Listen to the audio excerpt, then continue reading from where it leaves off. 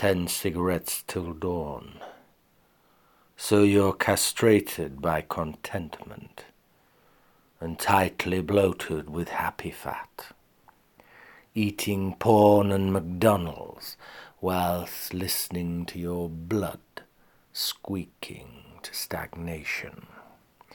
Because of this, you should seek out a bisexual bulimic catastrophe, one that tries to kill you at least 3 times a year, preferably a dipsomaniac with 3 nipples and an IQ of above 122.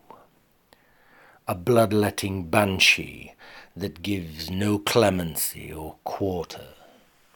One that trembles your hands to the DTs and night sweats you to a cold shivering freeze.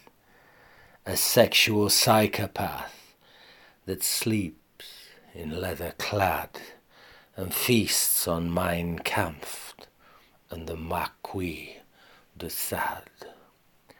One that makes your blood stutter through its veins and worries you as to whether you will survive another day.